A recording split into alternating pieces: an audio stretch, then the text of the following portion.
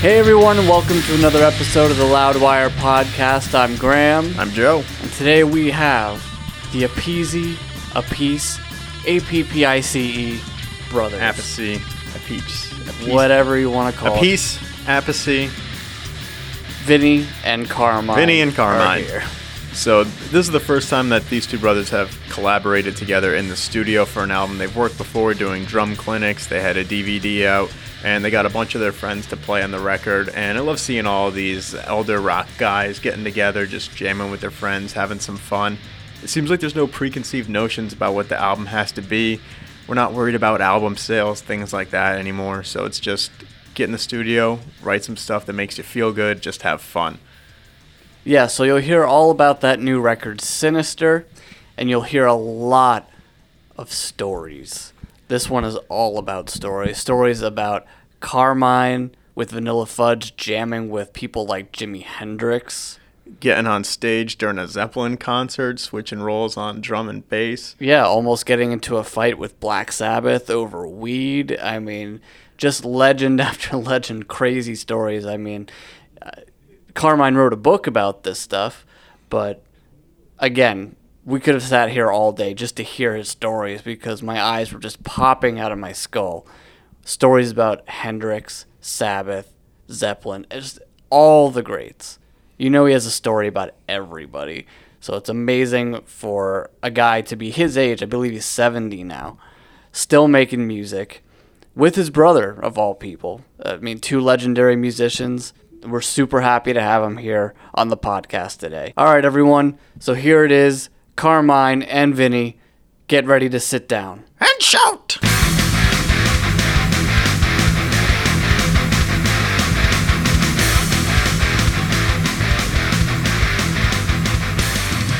Hey everyone, welcome to another episode of the Loudwire Podcast, and we have two very awesome guests today. Brothers in rock, brothers in metal. We've got Carmine Appice and Vinny Appice. You know Carmine from Vanilla Fudge, Cactus, Blue Murder, a ton of stuff. You know Vinny from Black Sabbath, Dio, later Heaven and Hell, Kill Devil Hill. You guys are two very busy men. You gave him one more than me. What was that? You gave him one more than me. We'll take that one away. And you're here to talk about a new project that you have just called A-P-P-I-C-E.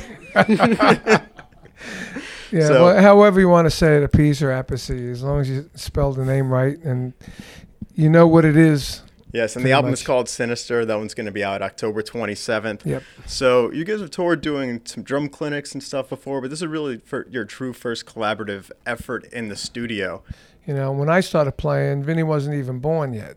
Mm-hmm. You know? 11 years. Yeah, so, you know, that, and then, you know, I left the drum set at home. I was already gone out of the house. And I left the drum set. The drum set I recorded, You Keep Me Hanging On, I left at the house because I had got an endorsement and I got a big drum set. So then he started playing like at 8 or 9 years old.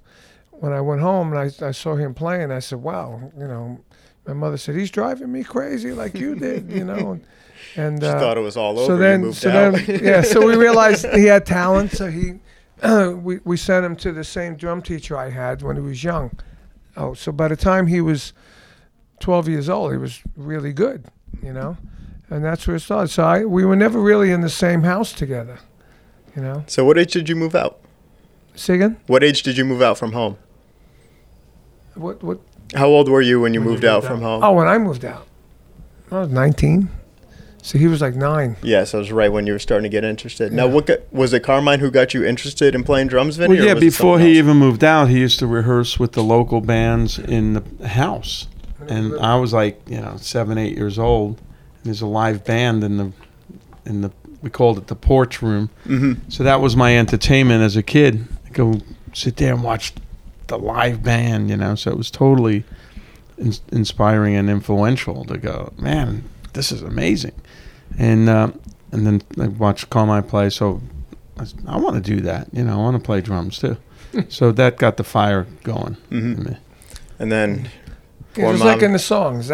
And Is then that my yeah, it's brother in the on song. TV? That's what I wanted to do. He used to come to the shows and watch me. My on parents were Ed very, Sullivan. very, very supportive. They went to Yeah. all our shows. Yeah. So they took me and my sister and to see the All my Vanilla gigs, Fudge, and you know.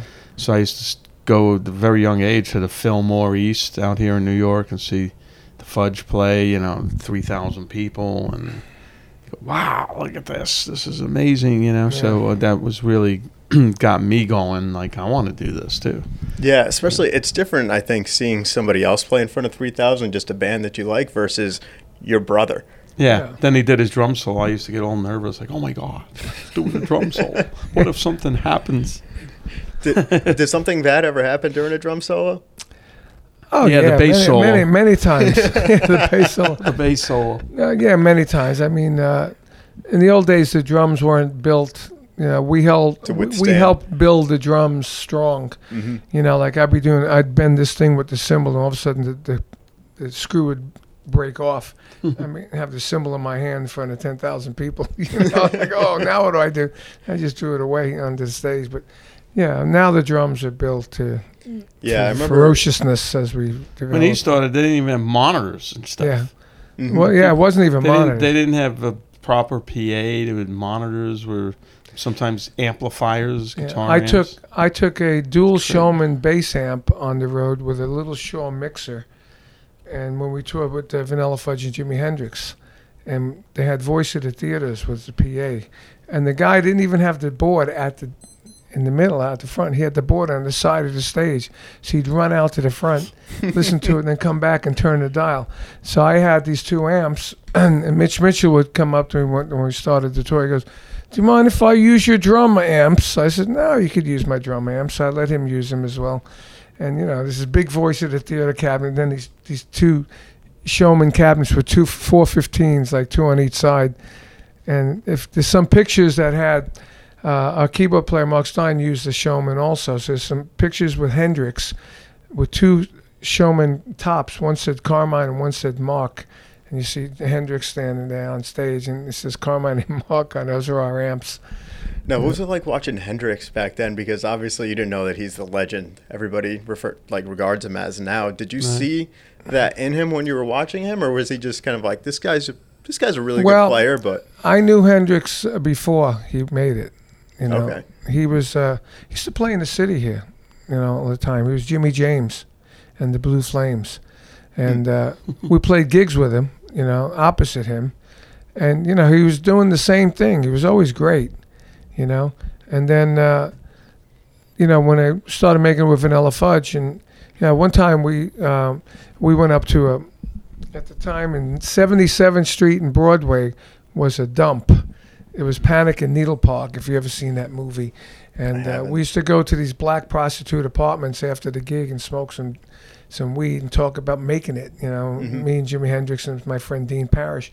And then next time I saw him was in London. I was in Vanilla Fudge and he was Jimi Hendrix. And I reminded him of the shows we did together. He goes, "Yeah, I remember." He goes, "What are you doing here?" I said, "I'm in Vanilla Fudge." And he said, "Oh, I love the Fudge." Wow. So we were friends, from back then all the way up. So he was always tremendous. He always playing with his teeth. He always did that stuff, Mitch Mitchell kind of gets overshadowed by Hendrix a little bit, I think. Mitch. Because, Mitch Mitchell. Because he was such a phenomenal drummer. One of the Mitch most was awesome. energetic. Mitch was like probably of the drummers that were there was Ginger Baker, me, Dino Danelli, Mitch Mitchell. Mitch was one of my favorites. All those drummers, Mitch, him, Carmine, John Bonham, even Billy Cobham, were all drummers that didn't play it safe. No, not They at all. played within the song that became part of the song, all the licks and stuff. Really that the were in first there. guys that brought drums to that full tilt. Yeah. That the drums could break and explode at any time. Yeah. It's And it was sort part of of the song. It built the song up. Oh, They didn't just God. play a my feel whole- behind the song. My whole dream growing up was to be a famous drummer like Gene Krupa or Buddy Rich. They were my idols. I never got to meet Gene Krupa, but Buddy Rich became a friend of mine. But I was always wanted to be the Gene Krupa of rock kind of thing. Bring the drums, attention to the drums. My whole career, that's all I did. Attention to the drums, whether it was me or drum clinics or the drum offs, all that stuff. Just bring attention to the drums. so would you say, Mitch was great. Mitch was awesome. I love Mitch so much. Awesome. I saw He's still Mitch around. after Hendrix died. I saw Mitch in Electric Lady with no click or anything, overdubbed all his drums, right, to a few songs, and then doubled them exactly what he played the time before. I couldn't believe it. I said, wow, this guy is amazing. So his internal clock was just right on there. He's right on. No click or nothing. He's Yeah. just playing to the song. Mm-hmm. You know, and it's very hard to play without a click when you're in earphones, you know? Mm-hmm.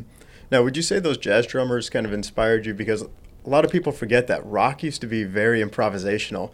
Like you listen to those Deep Purple live albums and things like that, they're stretching songs out to 20 minutes. Jamming. Yeah. So is that where a lot of the jazz influence came from for you? Yeah, I think it's just rock at the time. In the 70s, rock was evolving to the point of where everybody was free-forming, like with the Cream. Mm-hmm. I think probably the Cream were the first ones to open that door a little bit, you know, and then like we jumped in on it with Vanilla Fudge. I mean, on a fourth album, the break song was all improvising through each instrument, and each instrument had a solo, but took up one side of the album, you know, up near the beginning album. It was like 24 minutes long.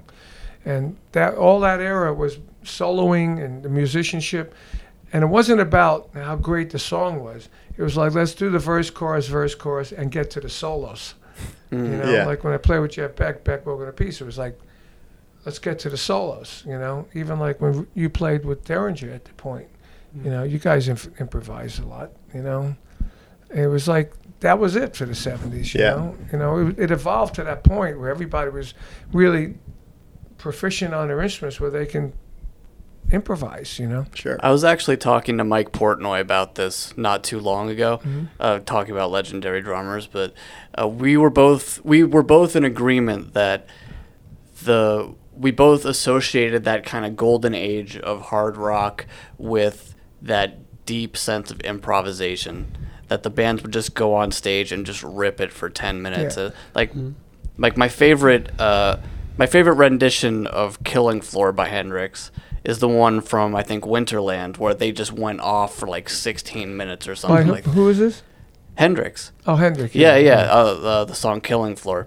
Yeah, yeah. But yeah, just that, again, that golden age of rock was just so balls Well, you out. know, Yeah, it's hard to do now. it was so... It is. Now the record comes, they go, "Where's the chorus? Yeah, yeah. We need a chorus." And live, like with Cactus, you know, we used to play a song, and then all of a sudden our singer would go into a whole different thing, you know. All of a sudden there'd be like a little down, like we take it down, all of a sudden the singer would start singing something in a whole different tempo.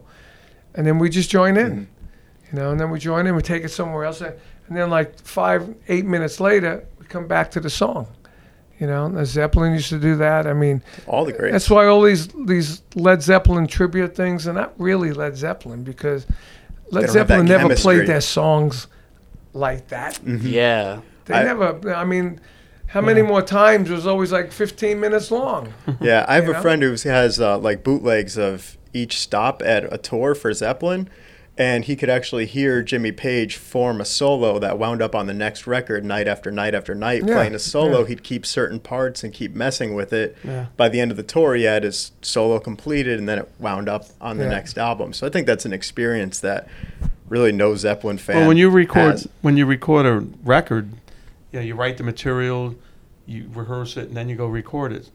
But you haven't really played it a lot. So Yeah. when you go on the road, that song becomes stronger and lot better. stronger, It evolves. and it evolves into a little bit different than what you recorded Definitely. because you played it every night, and sometimes it becomes another part in there, or you just play it differently. Sure. Same with the solos, you know. What happened to that, do you think? Why did that just kind of drop off? Radio. Yeah? Yeah, radio killed it. Yeah, Can't play 12-minute songs. I on seen the it radio. happen in the 80s. You know, it used to be local stations used to promote their local act. Then you got these consultants come in. The guy in L.A. is telling Detroit what to play. You know, so out the window went all the support for local stuff. You know, and then it just got corporate. Corporate radio, corporate songs. You know, the two verses, a chorus. You know, the big chorus, and that's what I used to call corporate. Like in '70s, I don't know, when Boston came out, they used to, foreign, they used to call it corporate music. You know, back in the day. You know. Yeah. Even like when I was at Rod Stewart, you know, we used to improvise all the time. You know, there was a lot of songs that we like. Losing You was all improvising, the whole song. It's a mark of a good musician. Yeah. And now we're talking a lot about the really frenetic drumming of the 70s. Now, Vinny, your work with Black Sabbath is a little bit more rigid, slower. You're my favorite kind of slower drummer. It feels like you're just pushing a boulder up a hill. And I think you're like the hardest hitting drummer alive right now. Like we were talking about the kit's not holding up before. When I saw Heaven and Hell, I was still afraid that your kit was going to fall. I break everything. Yeah, you had still these breaking huge them now. standing racks. You'd have to pull them back towards you so they don't fall down. There's monitors today, Vinny. No, I you know what? Back in 1976, when I played with Rick Derringer, I said to myself, I'm going to play really hard and powerful, but with dynamics, not just this one level of volume. And I developed like an athlete. You just develop the power, and then it's easy to sound loud. I don't put my arms up; it's all in the wrists, and I can just get on a set and pound them without using a lot of energy, and it's fucking loud. Can I say loud? Yeah, okay. You can say that. So I developed that after all these years. And then when I played with Sabbath, they played Tony Iommi's very steady. On a lot of, it's just right in the pocket, you know. So I learned how to play with them a little bit behind the beat, you know, and exactly. Leave the room for the air, and the fills have the air in them. With Sabbath, the motto was, "There's no rush to get to the end." You know, they just you look at Sign of the Southern Cross. Yeah. Just let the chords ring out and let the whole song ring out. And so I learned how to play behind a little bit with them. Now, was there anybody that you looked up to drum-wise to get that kind of sound, or was it just a byproduct of playing with my Tony heroes Iommi? were, Carmine, Mitch Mitchell, Buddy Rich, Bonham, and Billy Cobham. Yeah. Mainly those guys. And I didn't really listen to Neil Peart. And I didn't listen to Sabbath either. I heard the album. I went, wow, this is scary, but I didn't like the drum sound. The drum sound didn't interest me. It was too dead. The sound or the playing? The sound. Okay. The playing was great. Bill, I would be very surprised if you weren't into Bill Ward's total playing. Different approach, the way Bill played. He called himself a percussionist, not a drummer. That's what he says. And that's the way he approached the songs. There's all these He was a little wild, parts that you would normally go, whoa, and, I'm playing through it, and it was great parts, but the drum sound was so dead and small. I was used to hearing Bonzo's drums. His drums were big. Mitch Mitchell had ambient room sound. Yeah. That's what I liked. So when I heard the Sabbath stuff, I went, wow, this is weird. This is such a dead drum sound. So the sound didn't interest me. And they both came out at the same time. Cactus and Sabbath came out at the same time. Yeah, that. And the drum sound on that Cactus record is like ambient, raw, kick-ass, you know? Yeah, for everybody who can see, we've got the first Cactus record here released in 1970, and then we've got Black Sabbath's Mob Rules sitting here in our little room. Yeah. But that sound fit what they were doing at the time. Definitely. You listen to Tony's guitars, there's only like two guitars on there, rhythm guitars and whatever solos he did, and it just sounds heavy and evil, and there wasn't a lot of production on it. Yeah. Never be another one like him. Ever. No, Tony's unbelievable. He's the riff master. I've never heard anybody play the beginning of Iron Man as evil as incorrect as Tony doing those bends. It's in the fingers. I've played that song with a million people and some famous guitar players, and nobody doesn't sound the same. Gets it. It's weird because Zakk Wylde, he plays obviously the Sabbath stuff with Zach Sabbath, but then he also did Hendrix with Experience Hendrix. He can probably play anything he wants, but still, it doesn't sound like Iommi when he plays it with Ozzy or Zach Sabbath. I mean, the guitar player's got a sound. Like Jeff Beck's got a sound. Yeah, and Zach's definitely got his own sound. Tony's got a sound and a way to play. He's got a sound. I got a sound. It's the way you pick, the way you use your hands on the instrument. When Tony at sound checks with Sabbath, Heaven and Hell, Tony would go check his gear every day pretty much, and let him go up, and you'd hear chords. You know, Yep. most guitar players go like George Lynch. He'll fuck 2 hours of Right. That's what he does. You know, he loves the solo. Tony, you hear these massive chords, and you just sometimes I just tone. hop up on the drums and jam with him because it's like this heavy riffs. You go, whoa, what's that? We would record it, and then he'd do some soloing, but mainly just these badass chords. And That they were- tone was monstrous until the very, very last Sabbath shows. They were, Yeah. Carmine, you were saying that back in the day, you and with Cactus would tour with Black Sabbath, and you almost came to blows with them one night. Yeah, it's funny enough. In Asbury Park, the opening act was Bruce Springsteen's band called Steel Mill. That's a good Whoa, okay. Was that the Asbury Park show? Like that legendary Black Sabbath bootleg Asbury Park? Was it 74 Might or be. 76? No, this is 70. Okay. Oh, This is early. We were Okay. playing the Sunshine Inn together. It was like a 800-seat club in Asbury Park. So it was Steel Mill with Bruce playing, Cactus, and then Black Sabbath, you know.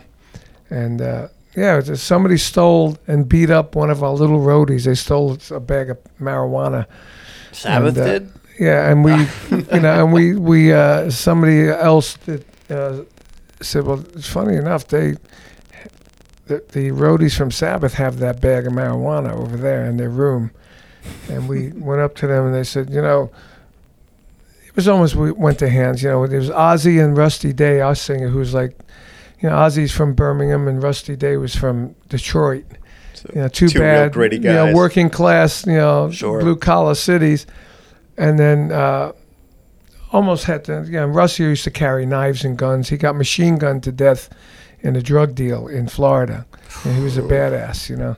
And it's funny, when I played with Ozzy, we talked about it.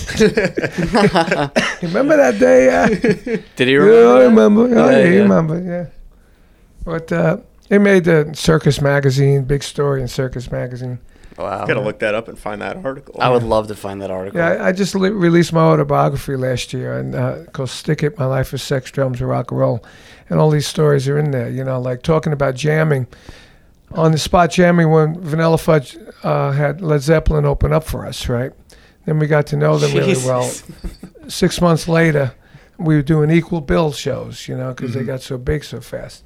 And I had gotten Bonzo a kit like mine, and so they used to do How Many More Times, and then Robert and Jimmy used to do the violin and the vocal thing. So I'm saying it was like 10 minutes of that. So Bonzo and John Paul Jones would come off the stage. So I'm standing backstage, and John Bonham says to me, "Hey, why don't you and Tim go up instead of me and John?" Whoa. He said, "You know the songs?" I said, "Yeah." You know, we played. You know, when you play with a band on tour every night, you pretty much know their Yeah. songs if you're watching them. So I said, "Yeah, we know the songs." He said, "You go ahead and do it." You know? I said, "Okay." So we went up and played. You know, and we're playing, and Robert Plant turns around, sees me and Tim, and goes over the page and elbows him and goes, "Oi, look at that!" And we're playing, and they didn't even know it until they turned around. Wow. It was a lot of fun, you know. We used to Yeah. have fun in those days like that, you know. And it seems like you're having a lot of fun now. And as we see a lot of like rock's elder statesmen putting together albums, a lot of it's collaborations like what you've done with Sinister. So Yeah. after playing with all these guys over all these years, what's the reason? Do you just want to get together with some friends and jam as opposed to putting together really just a strictly 4 or 5 person band, something like that? Well, we did a bunch of clinics back in, a long time ago, and it was really successful. And then we did things here and there. But we're talking about, we never did an album together. No, we did the DVD, remember? Yeah, but First we as did far the as- DVD, Yeah. The Battle for the Name of Peace or Apathy. Yeah, we did things like that, but we never did a real album together. We write material Yeah. and Yeah. brand material. So we thought, why don't we figure that out? And the schedules were open. A lot of times we're both busy because we both had really pretty busy careers. Yeah. Played with just about everybody between the two of you. Yeah, and Yeah. he's always gone, I'm gone, I'm home, he's gone, that kind of thing. And then we decided late last year, let's see if we can put this together, So we started putting it together in January.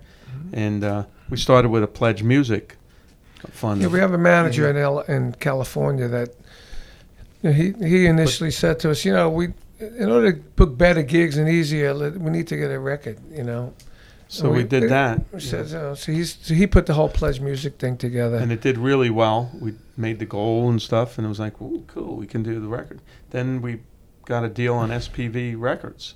Played him one song called Monsters and Heroes. It's about Ronnie James Dio. Yeah. And that's going to be the first thing that's released. And then we got a deal on top of that, so we were able to really have some more of a budget to put this together in the correct way. So then we just called our friends and said, then what we're doing. Then being drummers, you have to say, okay, we need some guitar players to start feeding riffs and putting songs together. And, you know, other than a couple of songs that I had written on my iPad, everything else was pretty, and Monsters and Heroes, that was written by the King Cobra guys. We actually did that song for Wendy when Ronnie passed away as a fundraiser, you know. But then it wasn't on any iTunes. It wasn't released anymore. I said to Vinny, this is a great song for us to do because it's about Ronnie. Paul Shortino was managed by Ronnie. You played with Ronnie. Ronnie was my friend. It just makes too much sense. So it's like a natural. So we then put it together, put Vinny on. I had to play. He had the track recorded already. So I had to listen to the track and play because we're playing together on that one. Yeah. So I had to match it perfectly. Yeah. You know, and it's easy to do because we play kind of the same, but except for some different fills, the way we approach it. What the hell is he doing there? And why? Yeah. I wouldn't do that. And then I'd have to listen to it, and it's down to the button, man. It's just so tight. Yeah, and then it's opposite. And the way we recorded drums and mixed them actually is a little different. We mixed them like the old jazz guys, where I'm on the right and Vinny's on the left. You heard the record, right? Yeah. Yeah. So like when we're doing things, you know, we do some like I would copy his fills or he would copy my fills, and then we would go off and do opposite things. So you hear things going back and forth, you know, which is a real ear candy, especially when people listening in their with the headphones, earbuds and everything, you know, and you know, most likely drums are mixed in the middle, you know. Always, so on the, yeah, it's right in the middle with the bass, and then guitars left and right, and this and that. So by doing this, it was like a real experiment to see if we can get the drums sounding big. So like in the song called like Killing Floor, where we're doing this really heavy, lazy groove like you like, you know, when both of us are playing it together, that backbeat is just ridiculous, you know. And then we'll go off and do fills, and he'll answer my snare and I'll answer his snare, and it breaks up, and then it comes back to the backbeat, and it gets huge again. So it adds dynamics as well. It's really interesting. You know? Yeah, that was one of the most interesting things for me listening, because you kind of forget that there's two drum tracks on there because you just never hear that too much. Exactly. So you're listening, and then all of a sudden, like, wait, it breaks off. What was that? You know? Yeah. So it's cool because it'll kind of it always catches the ear. So at any point throughout the album, there's always something unexpected as you're going. Especially through it. like Sinister, the first song. You know, because we're playing, you know, like in the first verse, I think you're playing. I'm playing the 6/8 Afro thing, we call it, and Vinny's just going ba-boom. So you got ba-boom over there, and I go bum bum bum bum bum bum ba-boom bum bum bum bum, you know. And then second verse, I do the ba-boms, and he plays the Afro thing. So we switch it around, and then when we do the breaks, you know, Vinny starts on the left, and I answer on the right, and left and right, and then it goes back into the song. It's really interesting. Funny, on the album it says Vinny's on the left, Carmine's on the right. Yeah. And some other songs it describes what's going on a little bit, so people know who's Vinny played first. Yeah, we did one song. Played. We did one experiment where we both played in the middle, which is Suddenly, right? We both played in the middle. So Vinny starts the song, then I play the first verse, and then I play the chorus, and Vinny does the second verse. It's like that, but you could actually hear a little bit different drum sound because my drums are analog and his drums are digital. Interesting. You know, that's the other thing we did. How'd that decision come about? He loves digital. No. I mean, he loves. I love analog. He loves digital. So, you know, every time I record now, I record on Pro Tools, then we bounce it to analog to get that Yeah. different bite. Bring it back in. You know, and then we take it back to digital. but Vinny records in digital and likes the digital, you know. So, and you can really hear like the difference when, like my song "You Got Me Running" that I sang and I wrote. My drums are in the middle, digital. Unlike a song like "Danger," as Vinny drums in the middle, and they're digital. So you could hear them. You can hear the difference in the drum sound, which is cool because when we're doing stuff together, it's distinct. That's Vinny. There's Carmine. When you're listening back, you can know who's who. Yeah, exactly. Yeah. If you listen to the album, you'll get to hear and how the different sound. You'll know who's playing and the approaches. You know, different fills and stuff. Right. Yeah. Now, Carmine. My fills are a lot better, so you know it's me. Vinny's solos are faster, but mine are more flashy. Carmine, I read that you actually sang on one of these songs. I did. I sang that song, "You Got Me Running." Yeah. And I was gonna sing "Brothers" in drums because I pretty much came up with the melody and the lyrics. But unfortunately, the days, we had a limited amount of days to do stuff. That day, my allergies were bothering me. I just couldn't get the grit in my voice I wanted. So, this guy in the studio I work with, John Caridi, he's a great guitar player and he's a really good singer. So he was engineering, like co-producing the vocal with me kind of thing. And I said, "John, look, I can't get it. Why don't you try it, So he tried it and he sounded good. I said, "You know what? That's good. You do it." It doesn't really matter. I mean, live, if the album gets successful enough where we do that song, I'll probably do it live, and then we can stop the song in the middle and go, "Hey, wait a minute, Vinny, don't you remember when you did?" We can make, we have a bit of comedy in the show, that way, in the intros, and it makes it a lot of fun. And the good thing, like live, and the album was really like we did live. We did a lot of songs together live, but then like Vinny will do "We Rock" and "Holy Diver" by himself. I'll do like a heavy version of "Do You Think I'm Sexy" and "Bark at the Moon" by myself. Like now we're going to play "Riot," the Blue Murder song on the album together. Love Blue Murder. We're going to do that. I know. We've been trying to get John Sykes out to tour for 12 years. Can't get him out of the house. Matter of fact, when Mike Portnoy was playing with him for a second, Mike came up to, we did a drum event together. He said, "How do you get Sykes out of the house?" I said, "You don't." "I don't know, dude. I've been trying for 12 years. I gave up." Broadcast it. Yeah. But, everybody wants to see Blue Murder, but, So, but anyway, so we're going to do Riot live, and we're both going to play it together. That'd be really fun, Awesome. So we do that, play together, play separately. So we figured we'd take the same approach on the record. So half the record is playing together, and then half the record's, us playing separately. Mm-hmm. Now, I want to talk about Ronnie James Dio a little bit. We were talking about back in the day, there weren't even monitors on stage.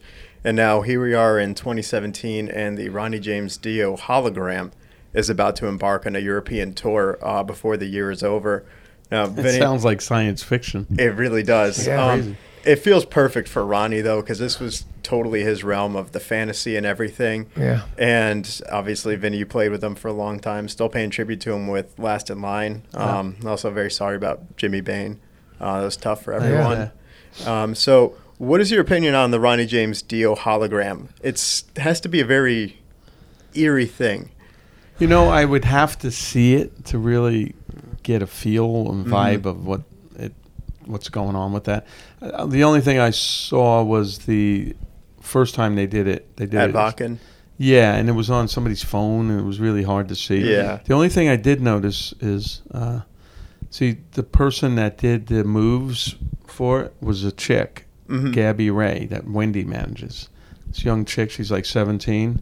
And she sings very well. So she did the moves and stuff. So the only thing I noticed, I said, "Well, Ronnie never had a nice ass like that." I said, I've seen his ass every night. Yeah. And it didn't look like that. You've seen a lot of them sitting back behind the drums. Actually, I've seen everybody's ass. And come on, move that. And then and I noticed my ass, but I don't see his no, you ass. do actually. Sometimes when he gets up. But the legs were a little thicker, too, a little heavier on the legs. And she's thin, but Ronnie was so thin.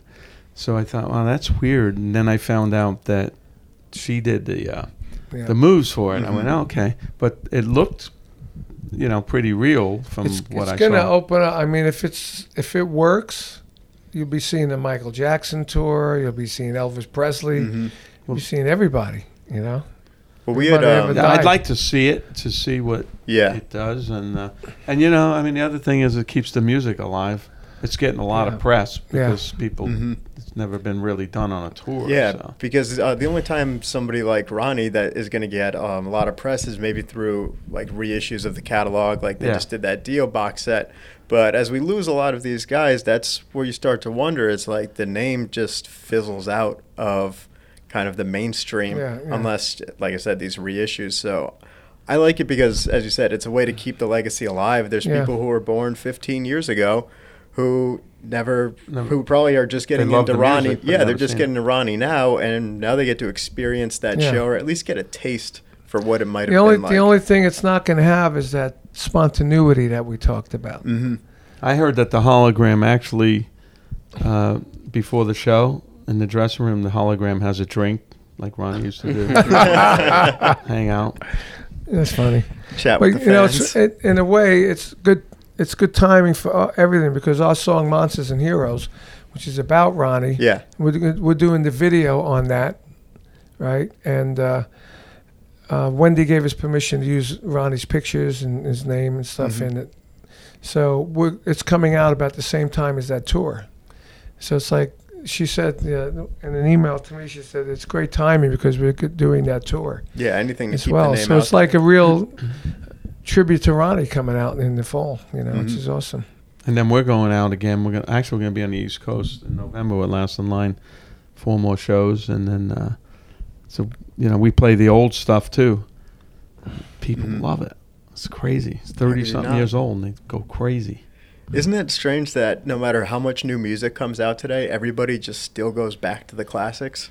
Yeah. What do you think it is about that? The music today sucks. There's so Very much direct. soul in the old. Yeah, I mean There's a lot of soul and heart in the old stuff. Like it's the all Dio clinical stuff. now.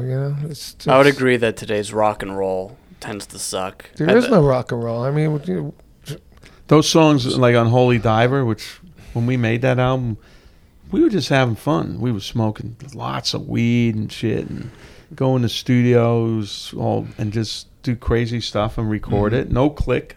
And we played the whole song together. So it was a lot of soul in it. We really put our heart in it. Yeah. And it didn't matter if the song sped up a little bit. Nobody gave a shit. I'm a big fan of not using clicks.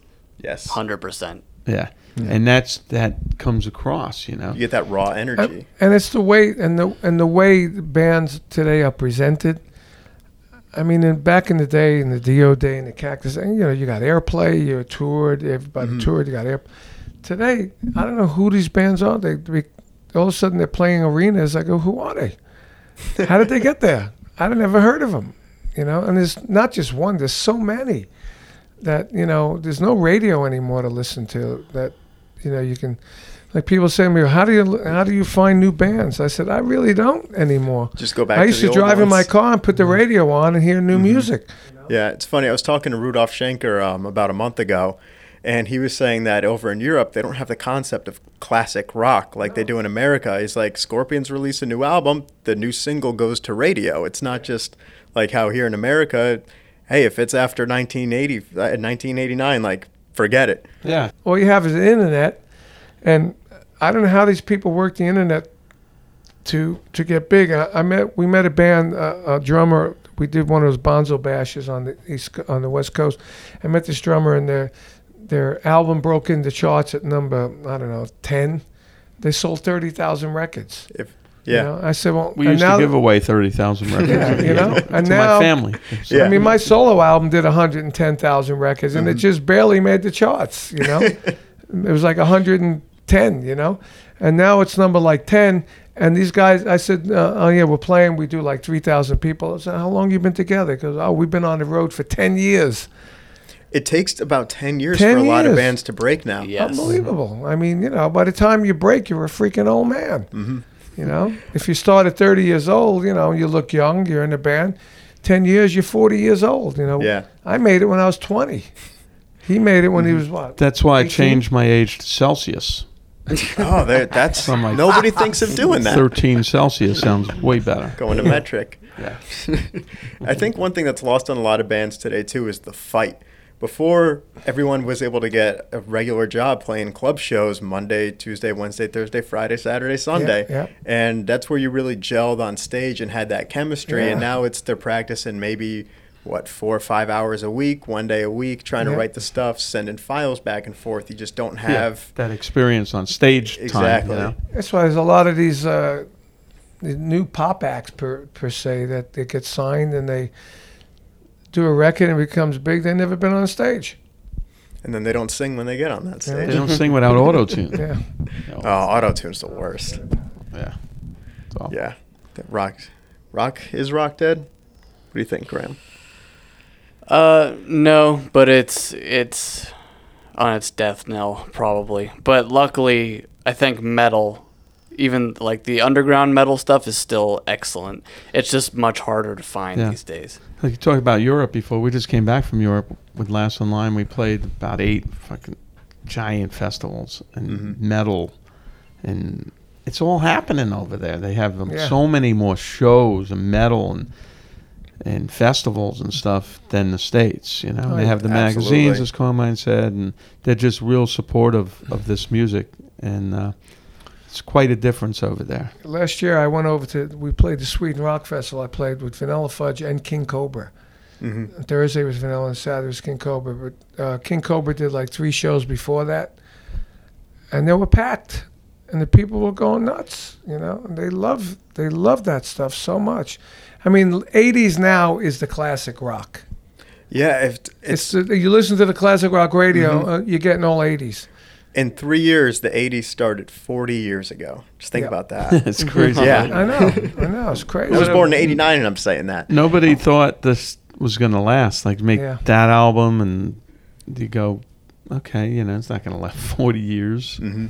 And it's still regarded as 30-something among the years. absolute best. Yeah. Now, last question for each of you here. You've collaborated with so many people over the years. Who is one person you have yet to collaborate with that you would still like the opportunity? I would say I would love to play with Eddie Van Halen because he's such a monster guitar pretty good player. pick. You know, and I actually asked him at one point. We were starting a band, me and Jimmy Bain, putting something together, and I called Eddie. He said, "Might as well start at the top for a Yeah. guitar player." And he said, "You know, well, I'm tied to my brother, you know, at the hip, you know." And I said, "Okay, this could be a cool thing, you know." And so it would be cool to play with him or someone like him, or Jimmy Page would be, you know, it's kind of like heroes, you know. Mm-hmm. So What about you, I Colin? don't know. You know, for me, it's. You checked everyone 'cause off the I- list? Carmine likes Britney Spears, so I know Yeah, All right. right. I might Come have on. wanted to play with her. Well, if James you're talking Brown. about staring at asses, then, I mean, you might as well put Britney Spears Then he on could the see stage, her right? ass back Yeah. Oh, on the that's stage every night. Yeah, there you I think go. that's why he wanted to It's do much it. better so. than Ronnie Diaz. You know.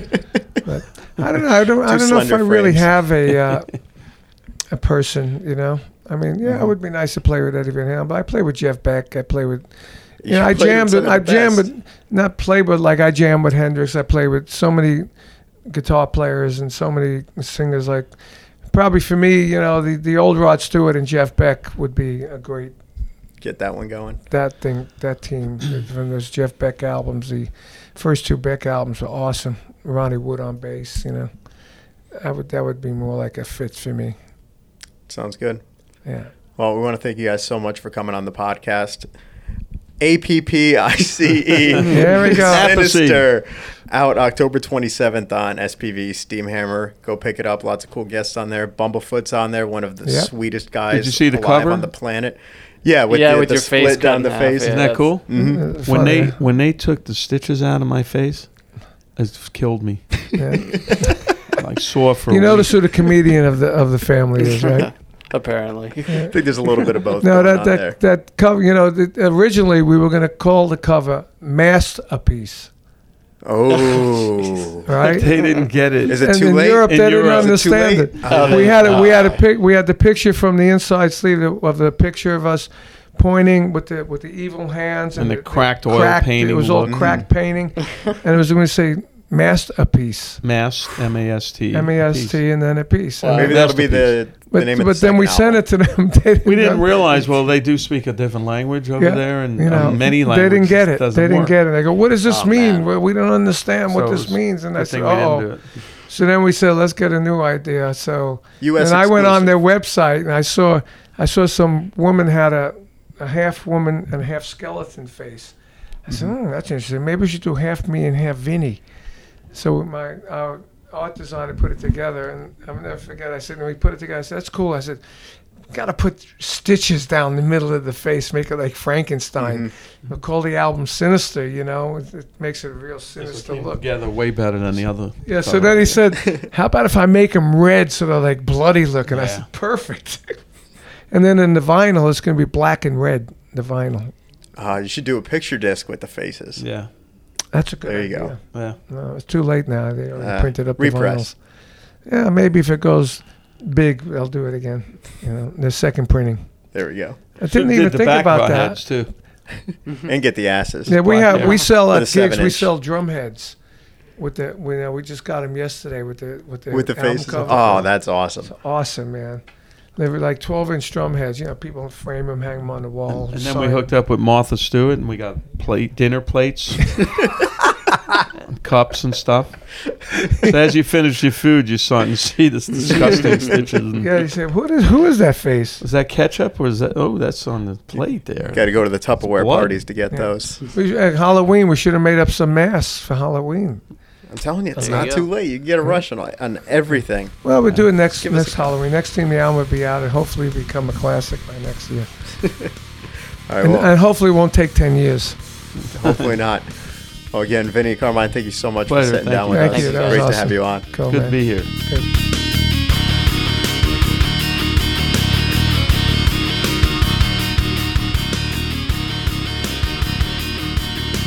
All right, there they go.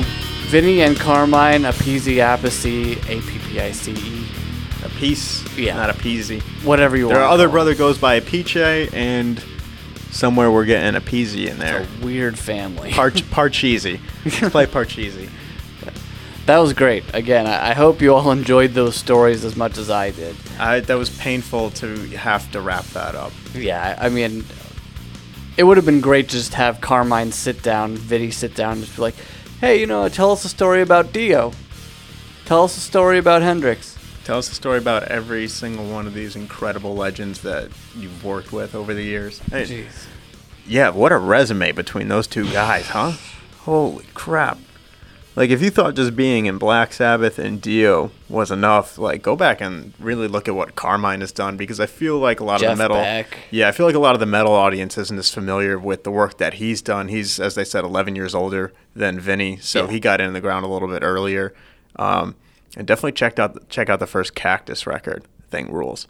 Yeah. I thought it was funny that Carmine did not have one person on his list that he has yet to jam with or would want Yeah, what to the play hell? with. Can you imagine just having a career like that? Where they're just like, Where you're 70 and you're going, nah, I did it all. no. Everyone. Anyone you still really want to play with? Nah. No. Been did there, it all already. did that. It was awesome. Yeah. Well, we got to thank them both for coming in again. That was awesome talking to them. Thank you all so much for listening to this episode of the Loudwire podcast. Make sure you go to loudwire.com for all your daily rock and metal news. Hit us up on Facebook, on Twitter, on Instagram. Subscribe to the Loudwire podcast on iTunes. Give us 5 stars and a comment if you'd be so kind. A nice comment. Yes. Subscribe to us on YouTube. You can follow me, Graham, at GrahamWire on Twitter. You can follow me, Joe, on Instagram, not Twitter, at Ice Nerve Shatter. All right. Thank you all so much. We'll see you again soon. And don't forget, Graham, what shouldn't they forget to do? We're about to... Play some Dookie.